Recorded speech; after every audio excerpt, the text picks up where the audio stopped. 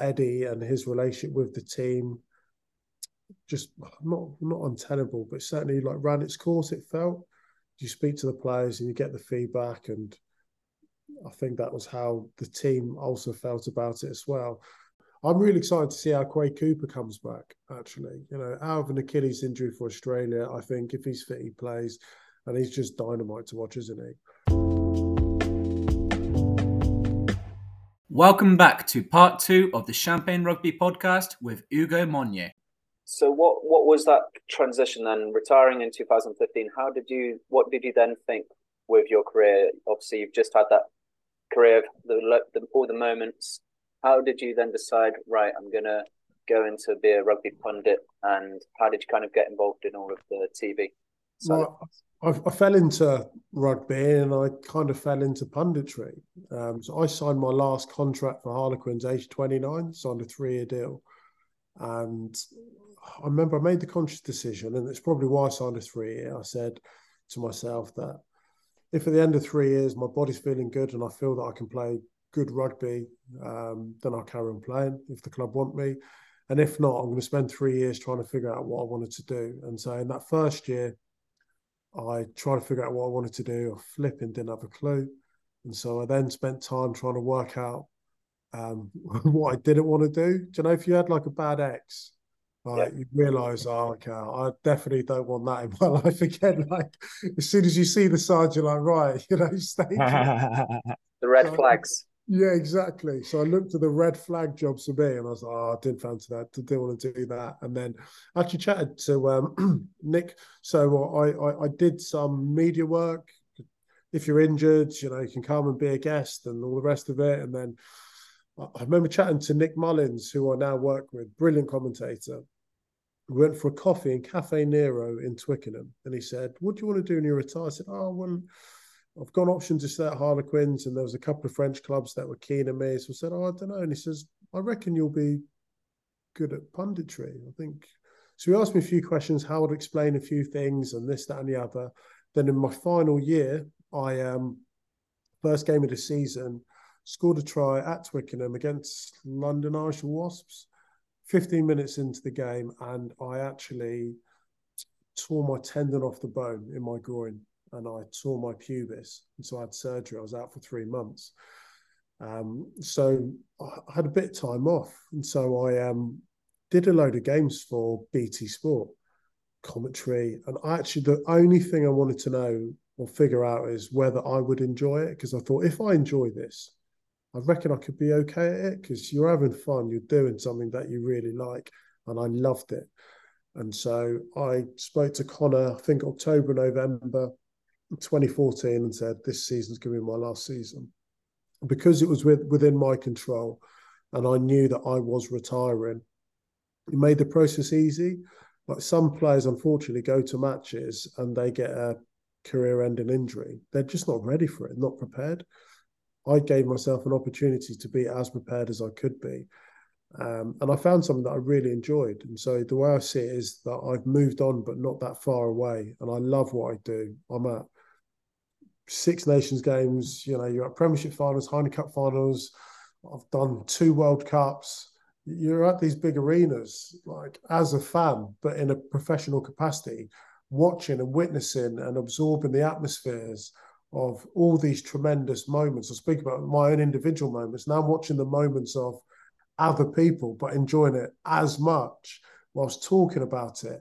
So I love it. Like, I truly love what I do. I've always been a bit of a undercover, like, rugby geek. Like, loved analysis, love watching rugby. I've just been in conference today with World Rugby and some, like, international coaches and referees, and we've literally spoke about rugby for about 4 or 5 hours, and it's wicked. Like, I love it. I really enjoy it. That's the dream, lad. That's the dream. And who would be like someone in punditry? Who's the best pundit in the world, do you think? Besides Ugo Monye. Hey, see, the questions like this get me into trouble, won't they? I respect pundits that put the effort in, like, work hard, and it shows. I think there's, like any industry, there's some great pundits and there's some average ones as well. And you can, for me, I think I can separate. And there's a difference between being a good pundit and being a good broadcaster. To be a good broadcaster essentially means you're able to talk well. Do you know what I mean? Like speak well, string sentences together, have good conversations. Punditry is having a depth to your understanding, your knowledge. So when you make a statement, the ability to be able to explain it clearly to an audience. At the World Cup, that audience could be Six Nations, we're talking 10 million people in a really short space. Like when you're commentating live, you probably don't have the ability to talk for more than 30 seconds. So how can I explain the pictures, what you're seeing in a concise and palatable manner? That's the best of, that's where you become a brilliant broadcaster and a brilliant pundit, because you're speaking really clearly, people understanding it, but your depth of knowledge is also absolutely fantastic as well. And you know, I'm really fortunate to work with some really, really good pundits, really good pundits. Yeah, and what do you prefer then? Who's your favourites? Who's my favourite? I love listening to Brian O'Driscoll, to be honest. Of course you do. You're Irish. Of course you do. I think who else do I like? Yeah, Brian O'Driscoll, and I actually think Austin Healy's very good as well. Yeah, I had to say Austin Healy as well, though. He's definitely up there. One of the best. And Brian O'Driscoll is obviously quite good. Yeah, yeah. I tell you who'd Yeah. like to see doing more punditry would be Nick Cummins, the Badger. He always used to crack me up. Right. He's hilarious, isn't he? Yeah. Oh my gosh, that dude has got stories for days. You should get him on the podcast. We should reach out to the Honey Badger. Get the Honey Badger and Mac Hansen together. That'd be some duo now. How cool is Mac Hansen? Oh, it's insane. Do you see Johnny Sexton's Instagram story? Yep, with his son and Mac, just Mac being Mac. Do you know what I mean? He's some rugby player as well. Wow. Oh, he's such a good link man, isn't he? As a winger, like he's completely different to a lot of other guys. You know, like you have these power athletes who are just trying to get over the line. Whereas Mac can obviously get over the line, but he's kind of more linking the play, more arty kind of than freak of nature, isn't he? The Ireland jive. Yeah, Ireland have the best skilled back three in the Six Nations. You know, you look at James Lowe, his work in the air. I think defensively, his sound, his kicking game. Hugo Keenan, for me, is probably the best fullback in the world. His all-round game doesn't really have much of a weakness. Then Mac, you know, but also, Hugo and James Lowe, brilliant finishers as well. Mac's a brilliant finisher, but his handling and his vision, and to your point, his ability to link plays, you know, against Scotland last weekend, his down that 15-metre channel on the right-hand side, how he steps up as first receiver, steps off his right foot, squares up the defence, and then puts a missed pass across to Conan for the try. He does a lot in a short period of time, which puts defences under pressure whilst preserving space for attack. You know, yeah. He does everything what he would want inside him if he was on the wing. And having that ability, yeah, honestly, the Irish back three, I mean, the Irish team at the minute are just, yeah, they're insanely good. Yeah, like I remember Eddie Jones, when he came in to coach England, said you need 5 world-class players to win a World Cup. And he listed them out who he thought it could be for England. Like, I think at the moment in Ireland, you definitely have 5, 6, maybe even 7 fellas who are in the top 3 players in the world in their positions. Like. Yeah, I think you can make a case for the whole front row. I think the second row is very, very strong. Very strong. The back row, Caelan Doris is flying. You got Van der Fleer, who's the world's player of the year. 9 and 10, mega. I think Gary Ringrose deserves so much respect. Hugo Keenan's absolutely up there. I mean, I don't know how many I've listed there, but it's definitely more than 5. But it's funny, like we talk about individuals and their ability to be world class. That of course helps the team, but Ireland's biggest strength is the team. Like the level of cohesion, they're just relentless, underpinned by. I think they must be one of the fittest teams because their work rate to reload, be in position. Like you forget in rugby, if you're on the floor, you know you're out of the game. You're out of the game. So that's with as a ball carrier, if you're on the floor, like the only thing you can do is place the ball. If you're not touching the ball or tackling someone, if you make a tackle and you lie on the floor, there's nothing you can do to affect it. You can't play the ball. You can't even try and poach the ball. You're out of the game. So Ireland's ability to regenerate and get players up off the floor and onto their feet, a tackle defence is a real point of difference of theirs. Another thing I find interesting is if you look at the 2015 England coaching setup, that we exited the pool stage, that all the coaches are now in Ireland and absolutely doing a great, fantastic job. It's just crazy. Yeah, Stu Lancaster's gone on to win multiple Pro 14s, Heineken Champions Cups. Got Andy Farrell, who's the head coach of the world's best team. Mike Katz running the attack. Ireland's attack seems to be the envy of everyone. You've got Graham Rowntree, who's head coach of Munster, and it's like, well, once again, I was talking earlier from a large perspective about fortune and sometimes timing. Like in 2015, obviously massive disappointment for England. Go out the pool stages of a home World Cup is deeply, deeply upsetting, disappointing. But I love the way in which those coaches have like bounced back because no one can tell me they're not good coaches. Maybe it was the wrong fit. Maybe it was the players that just quite simply underperformed. I don't know, but that obviously just wasn't their time. But they've gone on, healed, found themselves in new environments and just excelled. But as an Englishman, watching like Faz make Ireland as good as what they are, I'm so pleased for him. It's brilliant. But I wish in another parallel universe we could have foreseen his quality, his talent. He was my defensive coach at England. Him and Sean Edwards, the two best defensive coaches I ever had. My word, the way in which they empower you, make you want to go out and defend for them is an emotion that no other coach has ever given me. So when I see the success of Ireland, A, I'm not surprised, and B, I'm like envious of that feeling which he gives those Irish players because it's clear for everyone to see, isn't it? What do you think? What do you think that conversation was between at the dinner table with the Farrell family between Owen and his dad there after the match?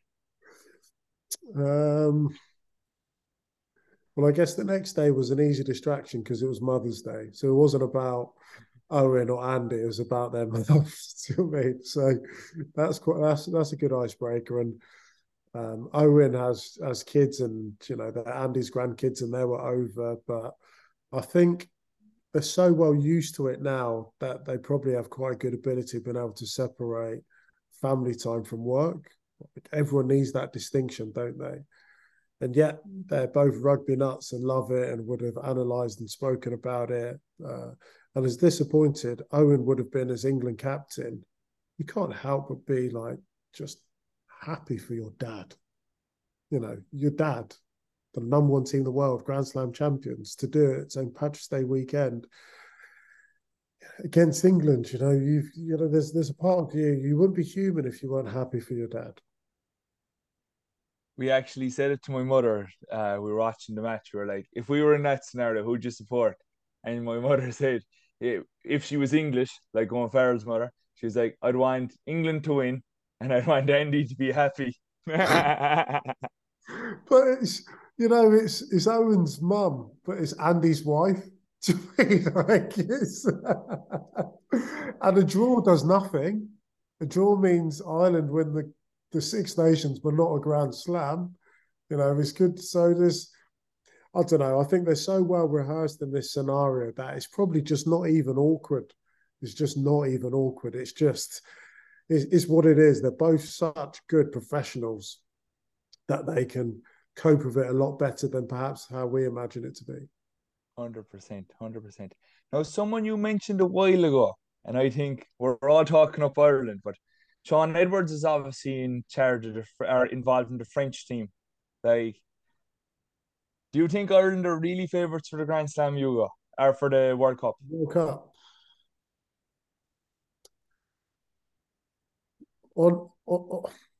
Not there's part of the Six Nations, but last summer Ireland went to New Zealand and won a 3-test series. That's unbelievable. After losing the first test, literally unheard of. That in itself is enough evidence to know that they have to be one of the favourites, if not the favourites. But because of the global calendar, we live in this bubble of, oh, aren't we great in the Northern Hemisphere? We got 3 of the 5 Six Nations in the top 5 world rankings.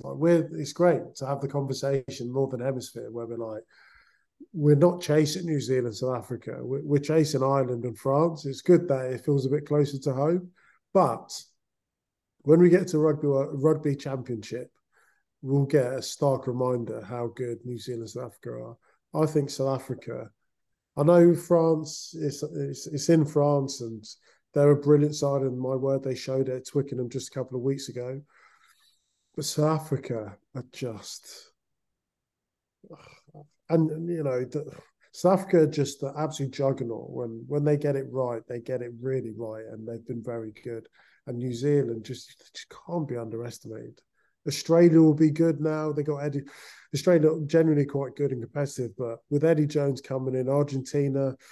So I don't know. Ireland, of course, they're in the hot seat, and they've been able to wear that number 1 tag really, really well. But the Southern Hemisphere, we've not won a World Cup in the Northern Hemisphere for 20 years. It's crazy. Yeah. Like, to be honest, as an Ireland fan, like, I still think it's the most open World Cup ever. But I think, like, France and New Zealand can score these magic tries from anywhere, like Penno did against Ireland. Ireland don't have that strike power.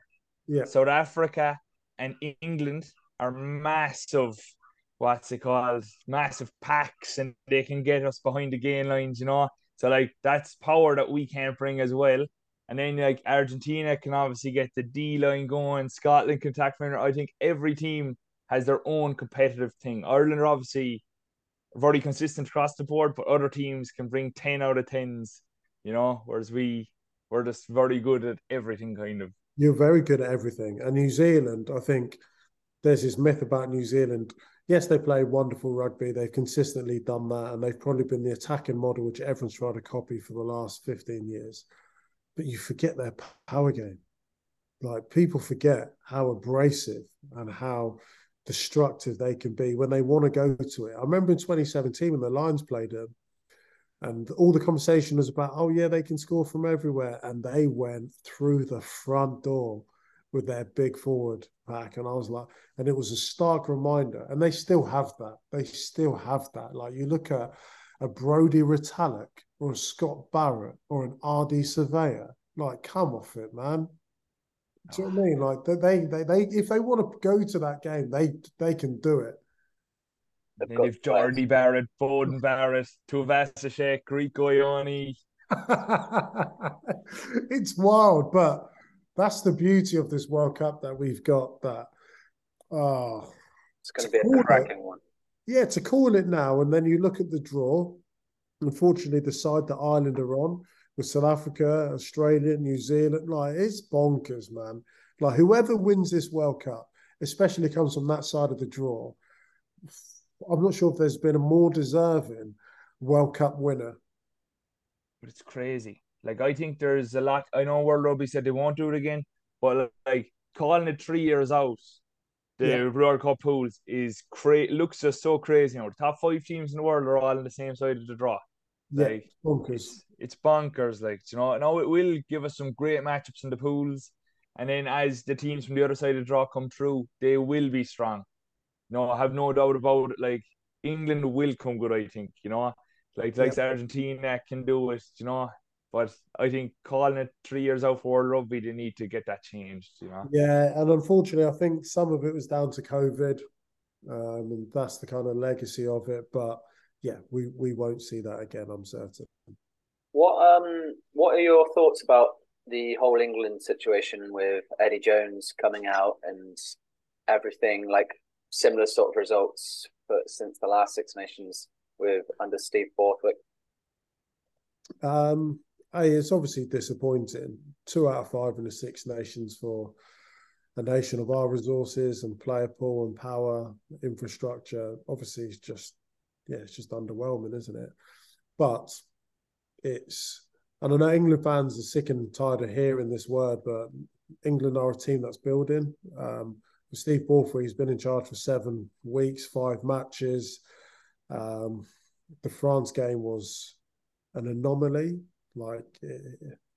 especially when you look at the improved performance against Ireland. But to concede 50-odd points at home, that felt like, I think, to a large degree, the team that was together in the Six Nations won't ever be together again. I think that might be it. But what happened? What I find is the pre-season leading to World Cup is a bit of a leveler, because you get 2.5, 3 months together. But you also got to consider, we've mentioned Ireland, France. They're 4 years into this journey. They started building from 2019.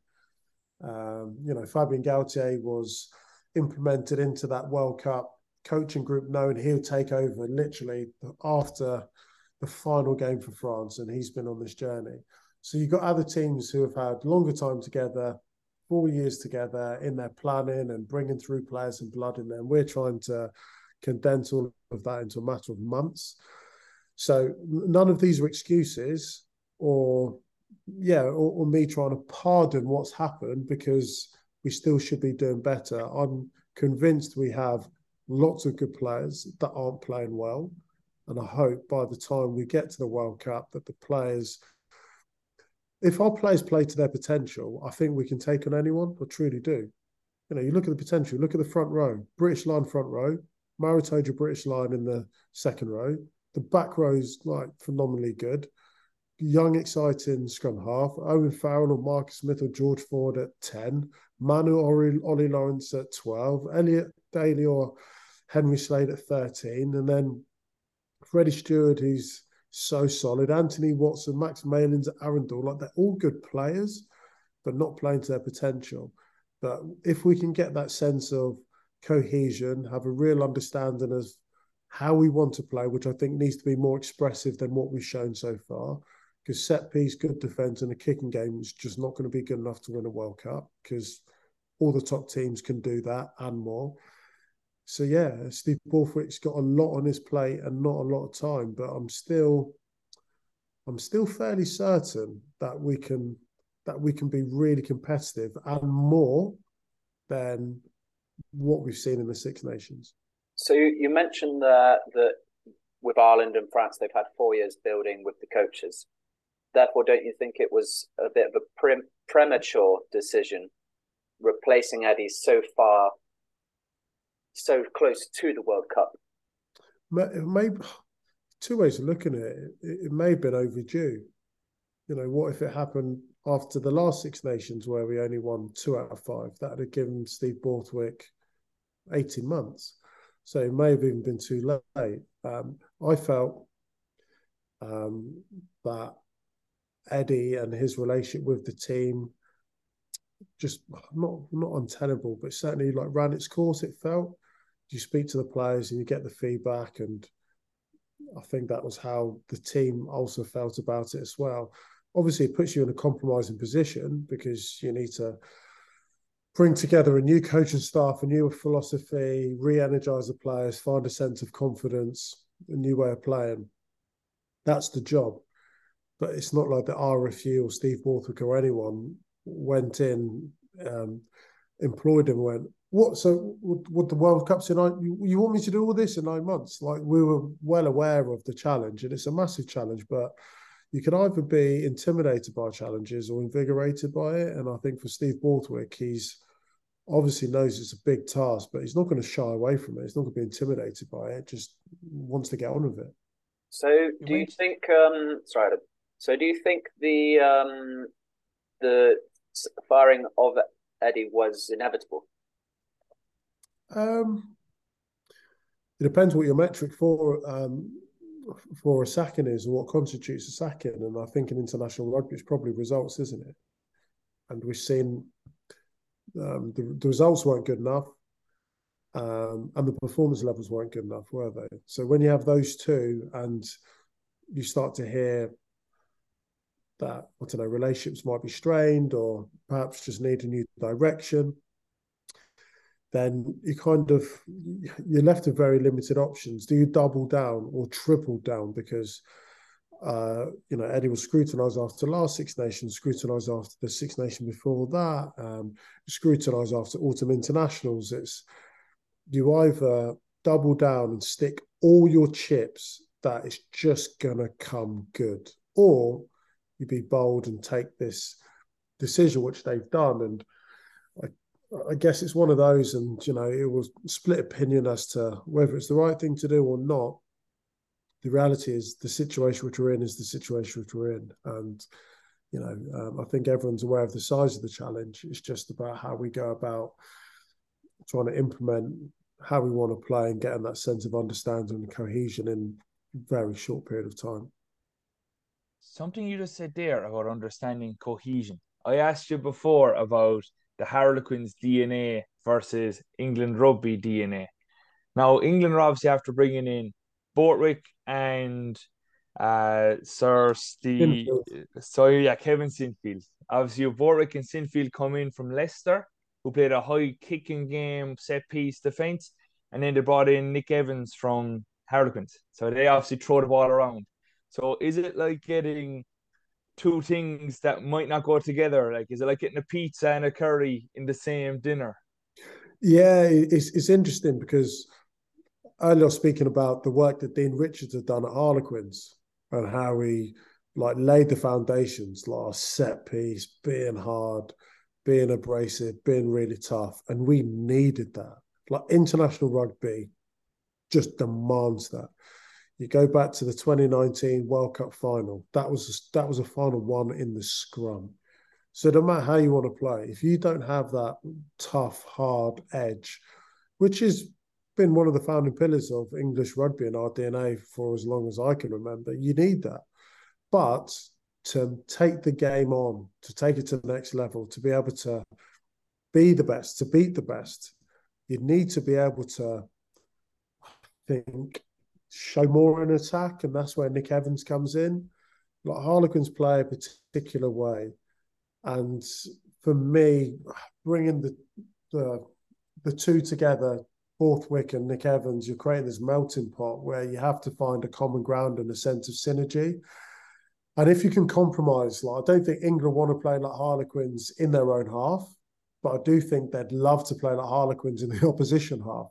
And in order to do that, I think the first thing you've got to do is you've got a group that have been together for a long period now, 8 years or so, since 2015, that have probably played in a certain way. So you need to almost strip that down, remove that out of their kind of muscle memory to then think a total different way to which they've been able to think.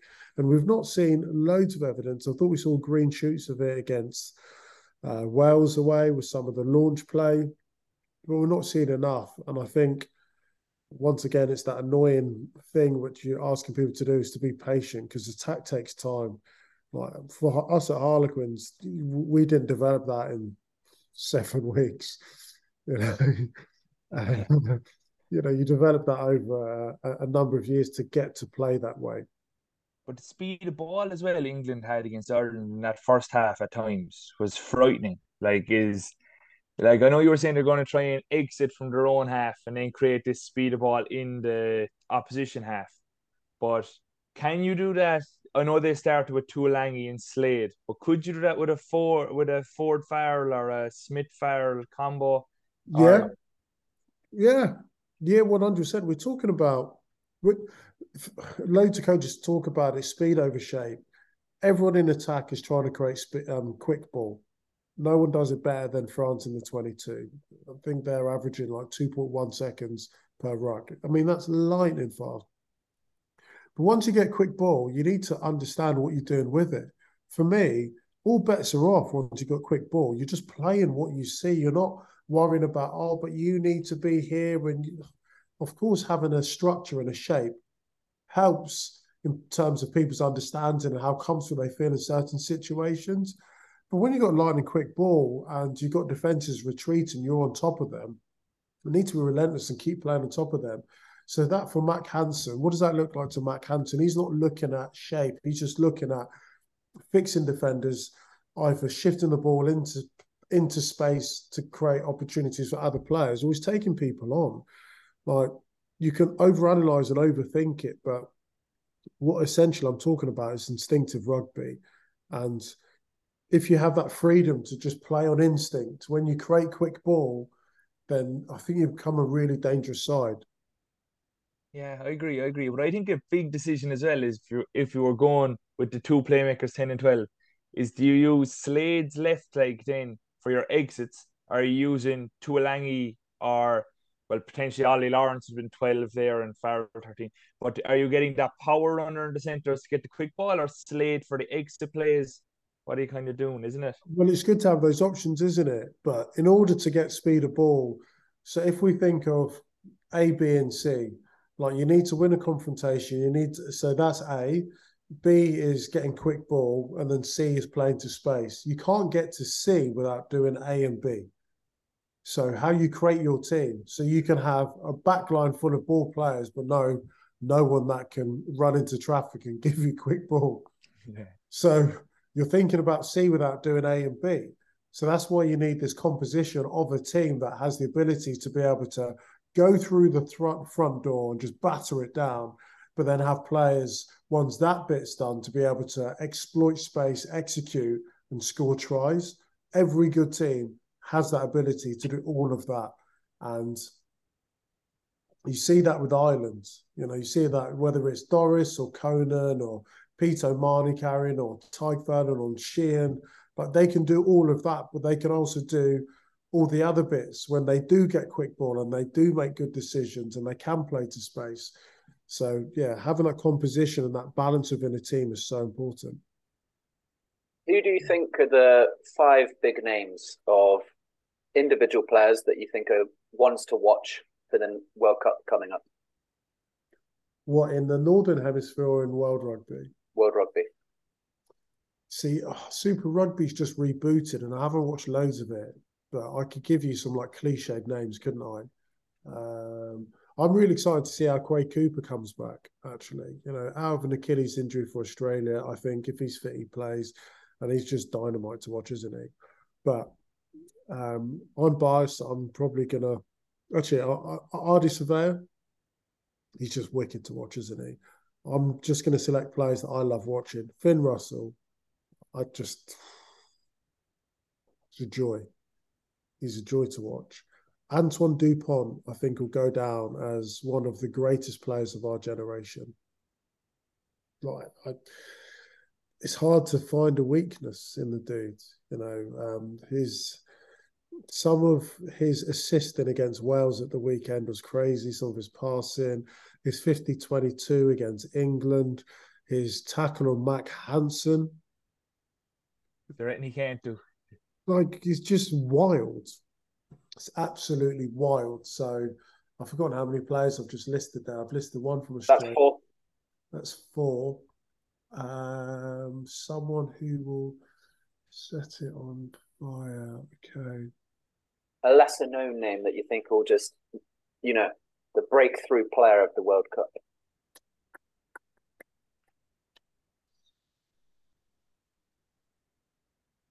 Oh my gosh, you really put me on the spot there. Someone who will just break through the ranks and just... Oh. I don't know. I think you'd probably be looking at a tier 2 nation then, wouldn't you? I think in the tier 1 nations and the obvious examples, it's, you probably have to go back you get moments. Do you remember in Ngwenyu, who's American? 2007, yeah. 2007 when he in and outed Brian Abana. You get moments like that, and that was a breakthrough moment for him. So you're looking at those nations, and often the Pacific Islanders, Tonga, Samoa, Fiji, there will be someone that comes out of it like that ends up like Rupeni Fafau and Nabutha when he just tore the world. So I can't quite answer that question because I've not watched enough Super Rugby to give an insight as to who might be that player to burst onto the scene. Sorry. What are Rundle, your I'd say. Huh? A Rundle for England, I'd say. This could be a Yeah. World Cup if he gets any bit of opportunity. Like, Yeah, Arundel's special player. Like he is a very special player. The guy's kind of likening to Jason Robinson. I was tempted to say him, but he's just had his first start for England. You know, where he goes, I think he is a unique player that could play a big role. He will give you magic moments. He will just give you special moments, won't he? Yeah. What talking of the Tonga, Samoa, and all that? What's your thoughts on the eligibility rule that they brought in? I think it's good. It makes sense, doesn't it? You know, you've got guys like, for example, Charles Piutau, who now has the ability to go back and play for Tonga. That's great. That's really good.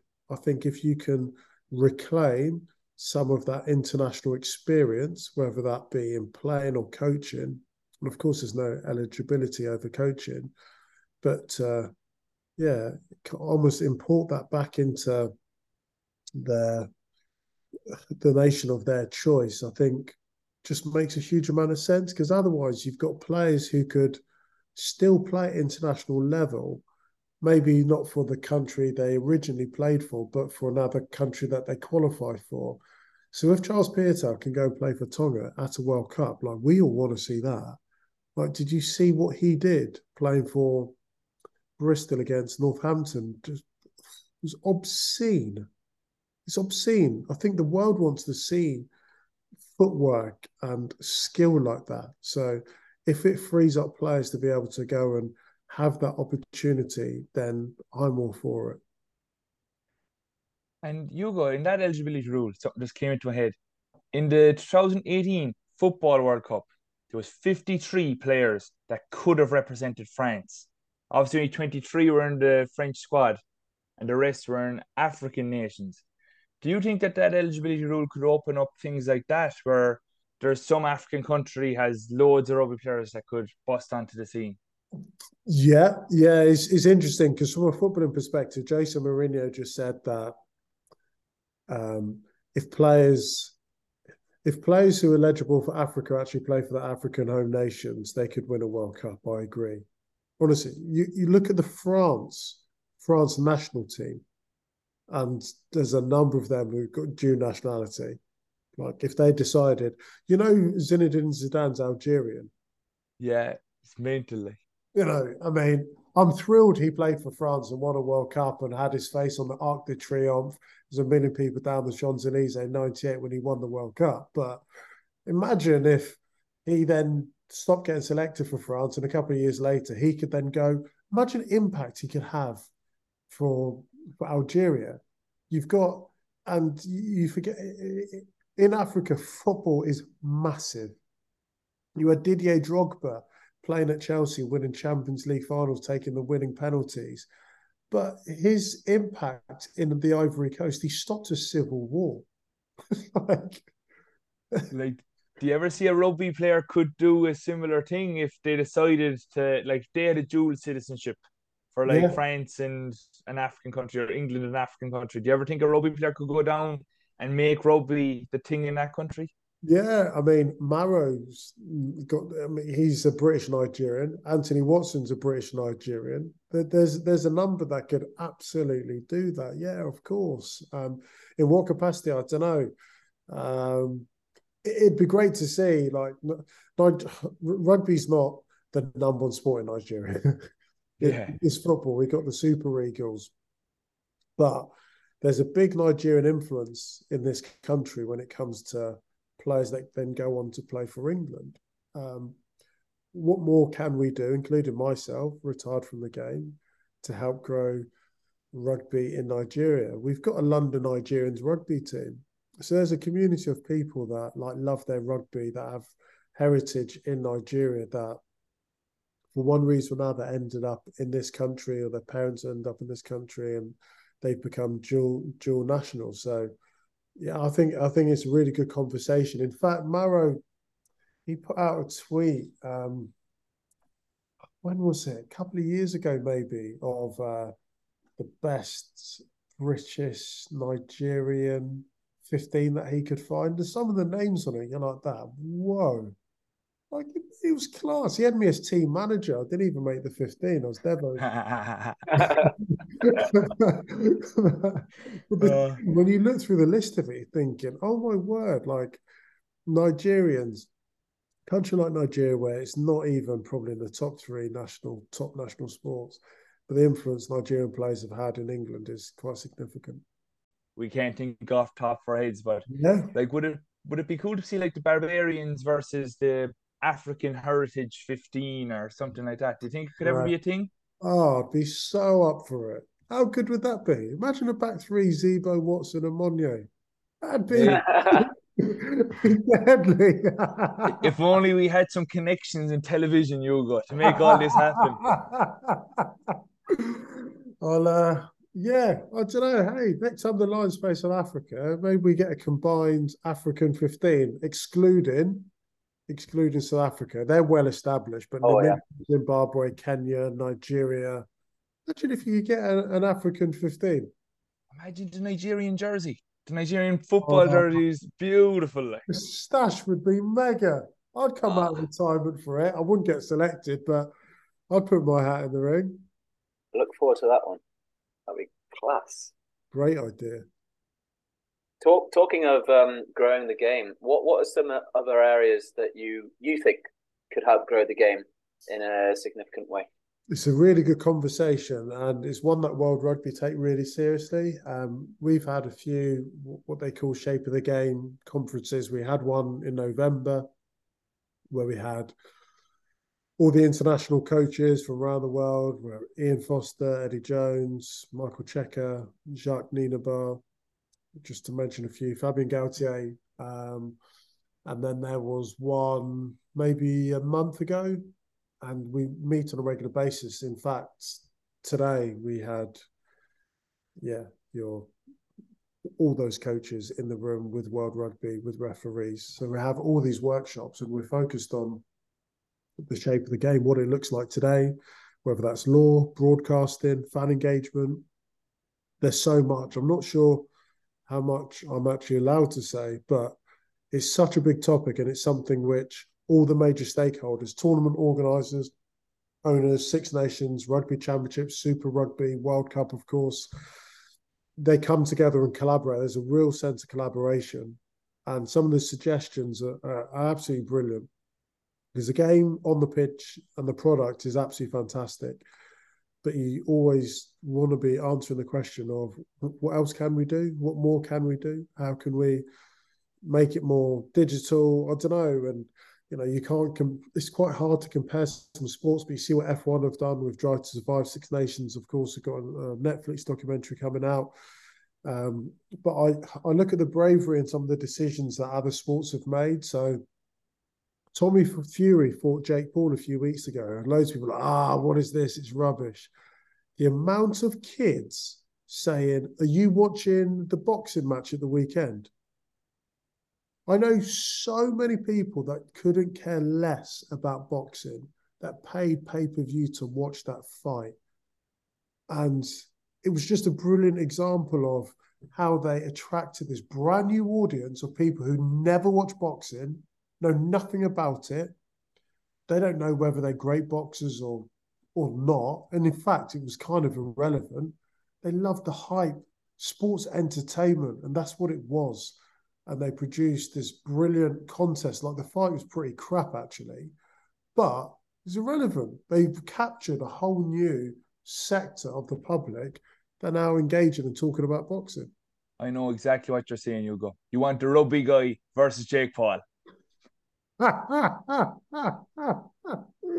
Imagine Jared. The thing is, Jared would take the fight. He would actually take the fight. I'm not sure if Jake Paul would take the fight, not because he's scared, but he's just about making money, isn't he? He'd fight anyone if he could make money. But yeah, that would be great. But yeah, so how do you think rugby could create more events like that? What's your hot take? What's the big one you have? For me, rugby is an event. International rugby is an event. I look at Six Nations live match day experiences. We should be looking at the same as I go to Ascot every year, okay? Yeah. I don't love horse racing, but I go and I get dressed up, I have a few beers, I hang out with people, and there's been loads of conversation. Like Clive Woodward did an article, Twickenham has become the biggest pub in England. People go because they want a great day out. Like, is the rugby intellect there for everyone across the 80,000 in the stands? No, but they're full. They're full every weekend. And we get obsessed at times, I speak for myself, broadcasts about the product on the pitch. And of course, that's really, really important. But we can't influence or impact how England want to play on Saturday, how Ireland are going to play. What we can impact and influence is everything we wrap around the sport. So at the stadium, what are we doing? Harlequins do a brilliant job with the big game. My word, they sell out 15,000 every week at the Stoop, and then they take the game to Twickenham and they can sell out 82,000. How? How have they found another 65 plus thousand supporters? It's not just the rugby. It's because you got Craig David there. It's because you got Faithless there. It's because you turn the West car park at Twickenham into this event where you can go and you've got rides and entertainment. It's everything. It's the entertainment aspect where they're able to reach out to so many people. And because they get so many people into it, maybe not your diehard rugby fans, but they come and have a great day out and they may want to come again. So I think rugby, for the majority of us that don't play the game, should look at it as a day out and as entertainment. And what more can we do to provide greater entertainment services for people that come in to just sit and enjoy it? I agree 100%. Do you think that rugby could take some of what the American Super Bowl does and has the halftime show and things like that? 100%. But I know you'll have the traditionalists go, oh, we don't need it. Well, that's fine because it's not for you. But you just watch the rugby. But there's loads of people, by the way, that really, really want that. And it's everyone whinges about stuff that they don't like, and that's fine. But if you don't like the halftime, like entertainment, go to the bar. Like it's fine. But I'm telling you, there's loads. Imagine if you had Rihanna performing halftime at the World Cup. Imagine. Class. I promise you, one thing's guaranteed: people will be complaining. Oh, why is she doing that? I'm here for the rugby. Well, then enjoy the rugby. But for everyone else that wants to enjoy Rihanna, let them also enjoy Rihanna. And by the way, the only reason they may have bought a ticket is for the 15 minutes at half time. And that's fine. I'm okay with that. That's no problem. But the Super Bowl have been able to, through their viewing figures, is one of the most watched sports events on the planet. It's become the self-fulfilling prophecy. Do you know everyone that's done a halftime Super Bowl performance has never been paid? So Rihanna doesn't get paid to do it. In fact, it costs her millions of pounds of her own money and a recording company's money to perform at the Super Bowl because they know, because of the audience that the Super Bowl provides. So she went straight to #1 streaming on Spotify, sold loads of more records.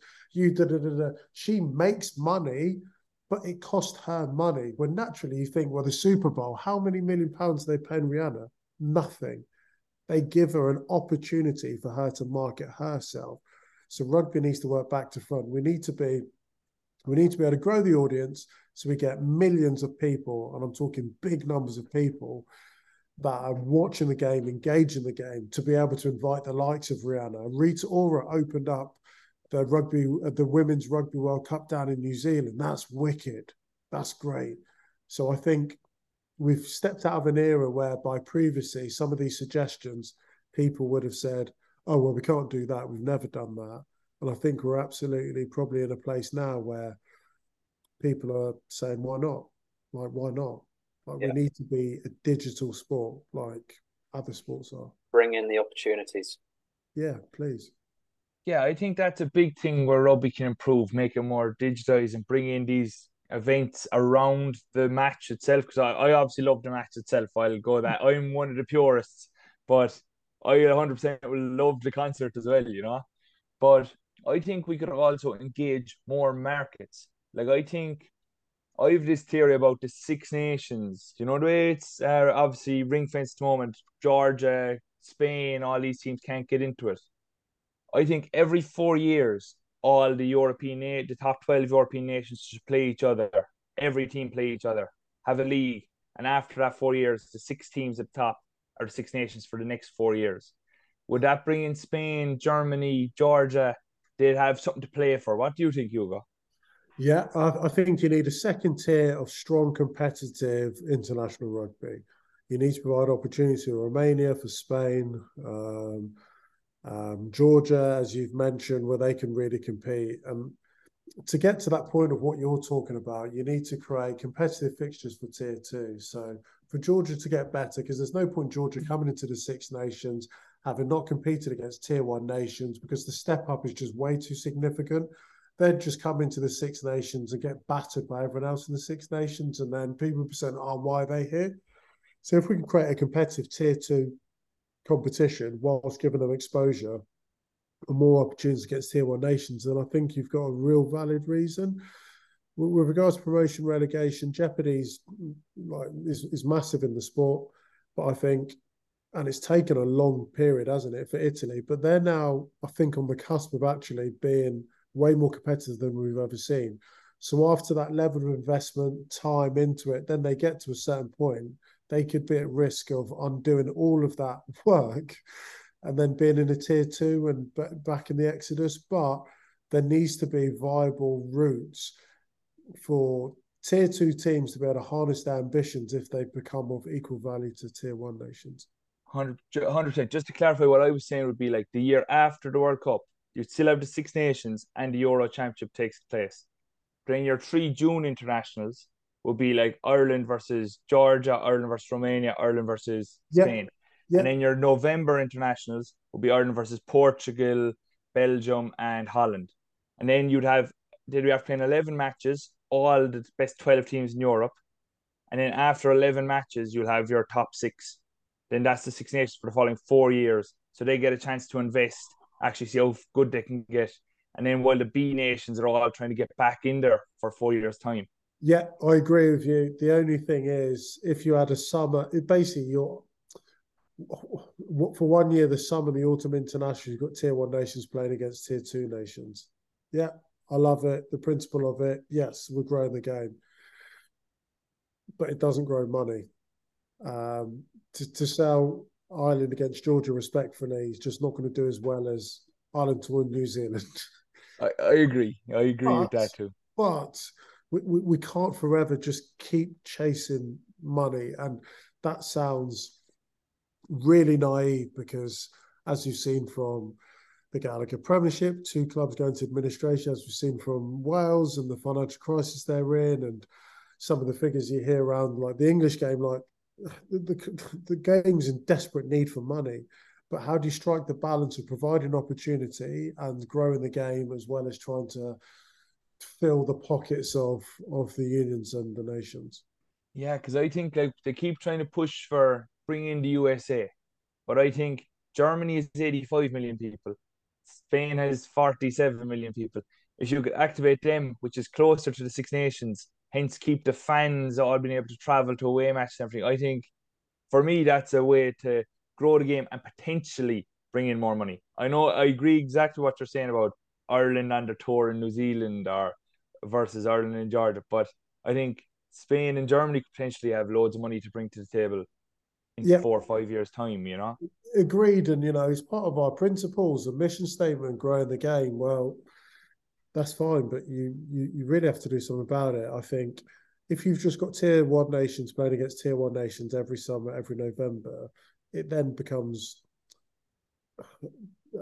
a close shot. Yes, it generates more money, attracts TV audience, all the rest of it, but I do think there's responsibility within that World Cup cycle that teams should be touring tier two nations, 100%.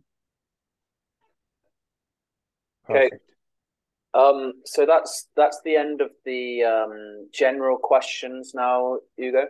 And what we like to do at the end of the podcast is do the fan questions quick fire, just to wrap up and go from there. So me and Adam, we've got the list done, and we'll just read them out and quick fire. So the first question comes in from Raf. He says, "What happens if you score a drop goal off a kickoff?"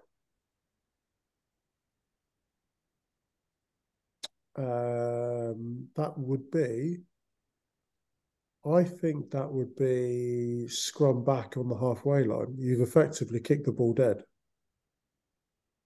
I'm not sure the exact rules. That's a tough start.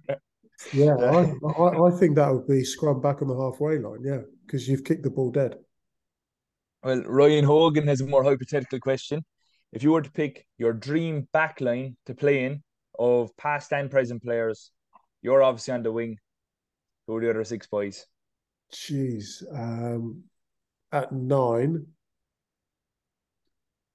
I mean, Antoine Dupont, just the amount of mayhem, chaos he causes, I think would be unbelievable. I'd love to play with Dan Carter at 10, 100%. I'd want Brian O'Driscoll at 13. At 12, at 12, who would I want at 12? I'd like to have played with Nonu. I just think that imagine Nonu and Brian O'Driscoll together, the chaos they'd cause with Antoine Dupont and Dan Carter. At 15, Christian Cullen. And at 11, Jonah.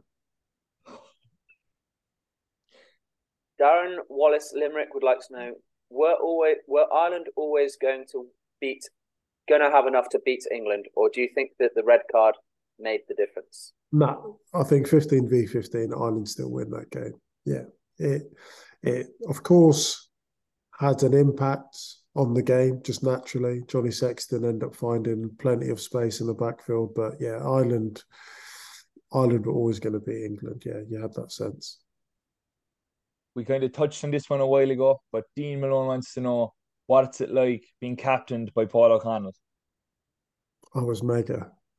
You have so much respect for him. He has such a sense of presence, such an unbelievable aura, and everything he says, you believe because you know he'd do it for you. He's a brilliant speaker, motivator, but I think his best attribute is he leads by his actions. That's it's mad. I mean, what an honor to be captained by him. Sam Blaken asks, pick a sevens team of your all-time best players. Rupeni Thaufau would be on one wing. Jonah has to be. I think I'd have Christian Cullen at 10, actually. I've mentioned Antoine Dupont before, but Joost van der Westhaven, unfortunately, he's passed away. He used to run the 100 and under 11 seconds, and he's like 6'3" as a scrum half. So I've got Joost, Christian Cullen, I've got Jonah and Thaufau. How ridiculous this team. And then in the pack, I'd have... It wouldn't even have to be... I think Ardy Surveyor would be wicked, wouldn't he? I need to go... Piers Spiess. How great is this team? And then need another wicked loose forward. Trying to. Geez, these are good questions, aren't they? Pierce Beast, Ardy Surveyor, and I need someone else in that mould.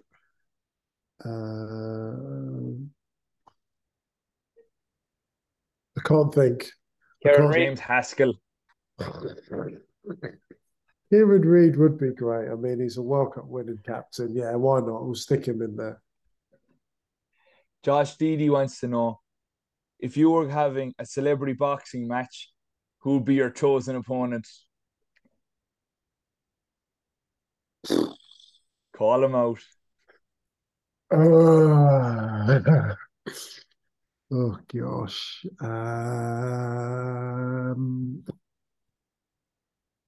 Yeah, they're not necessarily celebrities, but because of what it'd have to be someone from number 10. I mean, cost of living crisis, global climate crisis, on the verge of a recession. We'll just blame Boris, will we? Hugo versus Boris. Hey, your words, not me. I'm not trying to get political, but yeah, maybe someone from number 10. It is now from Ilbandes. He wants to know, who is, in your opinion, the top 3 best players of all time? Jonah Lomu. Jonah Lomu. Is that number 1 or number 3? He was my idol. Here's my idol.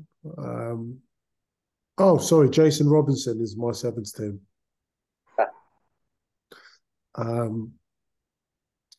Greatest rugby players of all time. Richie McCaw has to be there. You know, back-to-back World Cups is just so ridiculously good. And then Dan Carter. I've picked 3 All Blacks. They deserve it. Yeah. Happy for people to disagree with that. Ryan Cody wants to know, in the Hugo Monye movie, who will play Hugo Monye? Idris Elba. Big Driss. How good? How good would that be? How good? Make it happen. I was actually in a movie scene with Idris Elba years ago. It's like ridiculous. He was playing this sports star fallen from grace. And my scene was he walked out. He was in a black tie at a black tie event.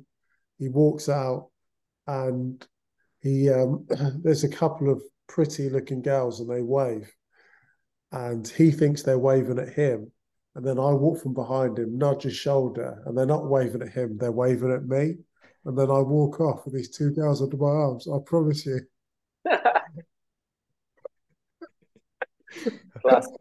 How ridiculous. Oh, I'd say we finish up on that one. We're not competing that, Hamish. No, I very much doubt it. So the final question we always ask the guest is, if there was one person that you would like to see on the Champagne Rugby podcast, who would it be and why? Ooh,